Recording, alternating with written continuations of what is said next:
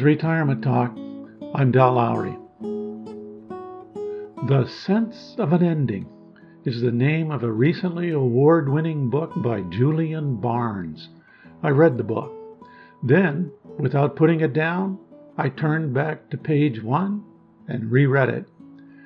In conversation with a friend this past week, I found she did the same thing. She said she had never done that before.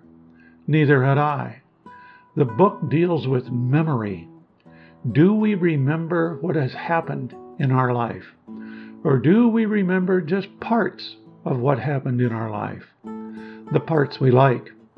Or do we remember what we wish had happened? Do we make up events, places, people, and make them all act according to our desires? Retired people like to spend some time looking backwards. We like to chat about what it was like during our childhood, walking through 10 feet of snow to get to school, the good old days. We like to talk about friends we had during our work careers. He always had his suit coat buttoned, or he always packed a gun. We like to talk about our parents or grandparents and their little idiosyncrasies. He would play our harmonica and dance a jig. She chewed tobacco all day, every day. We dig into our minds and come up with these stories, or what happened, what we felt, or thought, or did. The sense of an ending digs into our mind in a weird way and leaves us wondering if we actually read the book or not. Did we miss something? A whole chapter? We must have. What was it? Go back and read it again. At the end of the second reading, I was still left wondering. How much of our life do we really remember? I have a hard time even considering the question. I like to think that I remember what happened in detail. When I launch into a story at a dinner party, I have no doubt in my mind as to the details. This book left doubts in my mind at anything I might claim to remember. In conversations with my siblings, I often find myself disagreeing over what we recall about the past. I can hear my sister forever saying, "Don't you remember that?" And my response, "No, I don't remember that." The book has set me wondering about all the bad deeds I recall doing in my life. I'm now wondering if they were really that bad. Perhaps I have not remembered the circumstances, the action itself, or the reasons for that particular event. I'm starting to like the idea that my memory might be a bit faulty. I do have regrets concerning a few things I've done, but perhaps I have forgotten the way it really happened. Maybe I wasn't as bad or ruthless as I sometimes remember.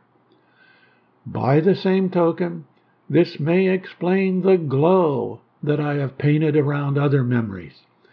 Perhaps I really was not so valiant, virtuous, understanding, or humorous. I like to describe events in bright colors. The hill was soaking wet and steep enough to challenge mountain goats. The river was Arctic cold and super swift. The guy was big as a bus and covered with hellish-looking tattoos. He had that mean junkyard dog look.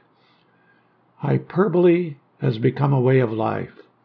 Some of us have a way of telling a good story and allegory. Metaphor, high color, and embellishments always find their way into the telling. I studied history in college and know that interpretations of the past change with time and circumstances. Scholars reach back using the best methods available and tell us what happened. Then years go by, and other scholars change the picture. New papers are discovered.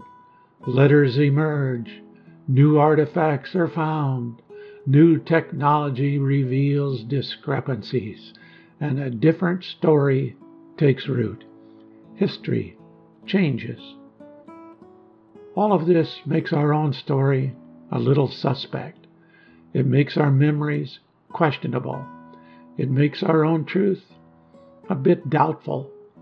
All of this is something we may do well to, remember.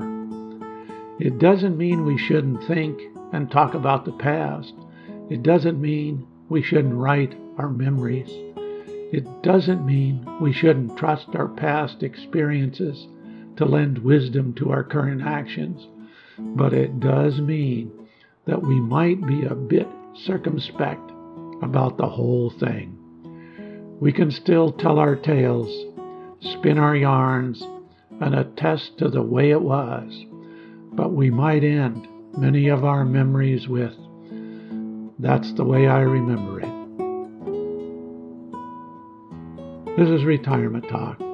If you have questions, comments, or stories you would like to share, contact Del at retirementtalk.org.